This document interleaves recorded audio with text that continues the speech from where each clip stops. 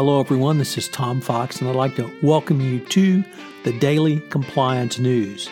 The Daily Compliance News is an offering of the Compliance Podcast Network. December 12, 2018.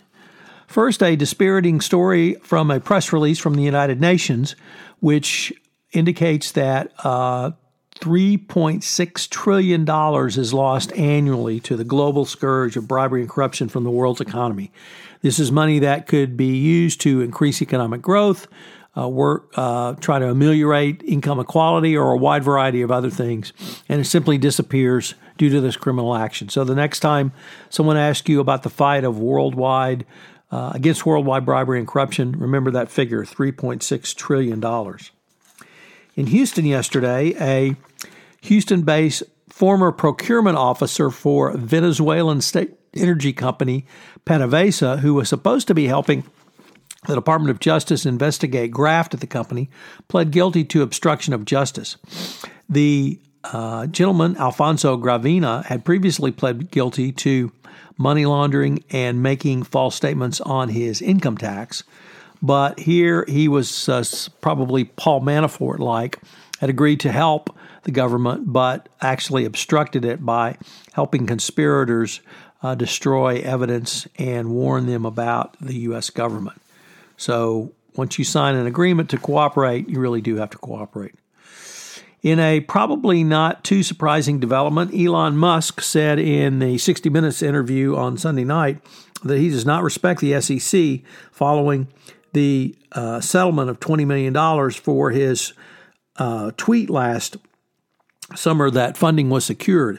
This certainly, Musk said that none of his tweets have been censored since the SEC deal, and that Tesla does not even follow the requirements that they read his tweets before they are distributed to his more than 23 million followers. Although he agreed to this, he has failed to comply with the SEC order that he agreed to, and indicated that he does not plan to do so going forward.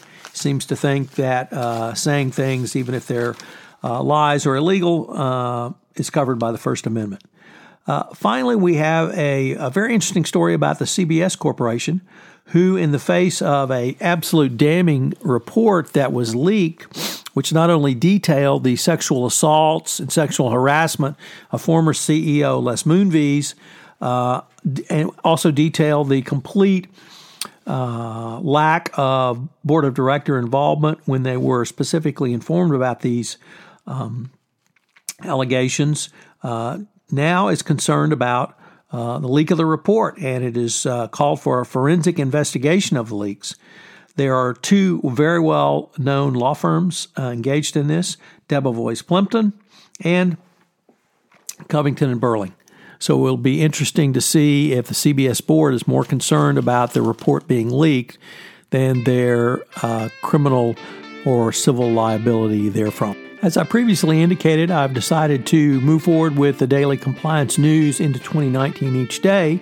If there's a different format or different information distribution that you would like, please give me a shout and let me know. tfox@tfoxlaw.com. Also, I hope you will check out some of the new offerings on the Compliance Podcast Network. Jay Rosen and myself have started a new podcast series, Popcorn and Compliance, a look at compliance through the lens of the movies, that premiered Saturday, December 8th, and will post bi-monthly on Saturday for your entertainment and enjoyment listening pleasure. Finally, Mary Shirley and Lisa Fine have premiered their new podcast, Great Women on Compliance. I hope you will check that out. It's a great podcast series. We have several other offerings that we are in production and will go live after the first of the year on the Compliance Podcast Network.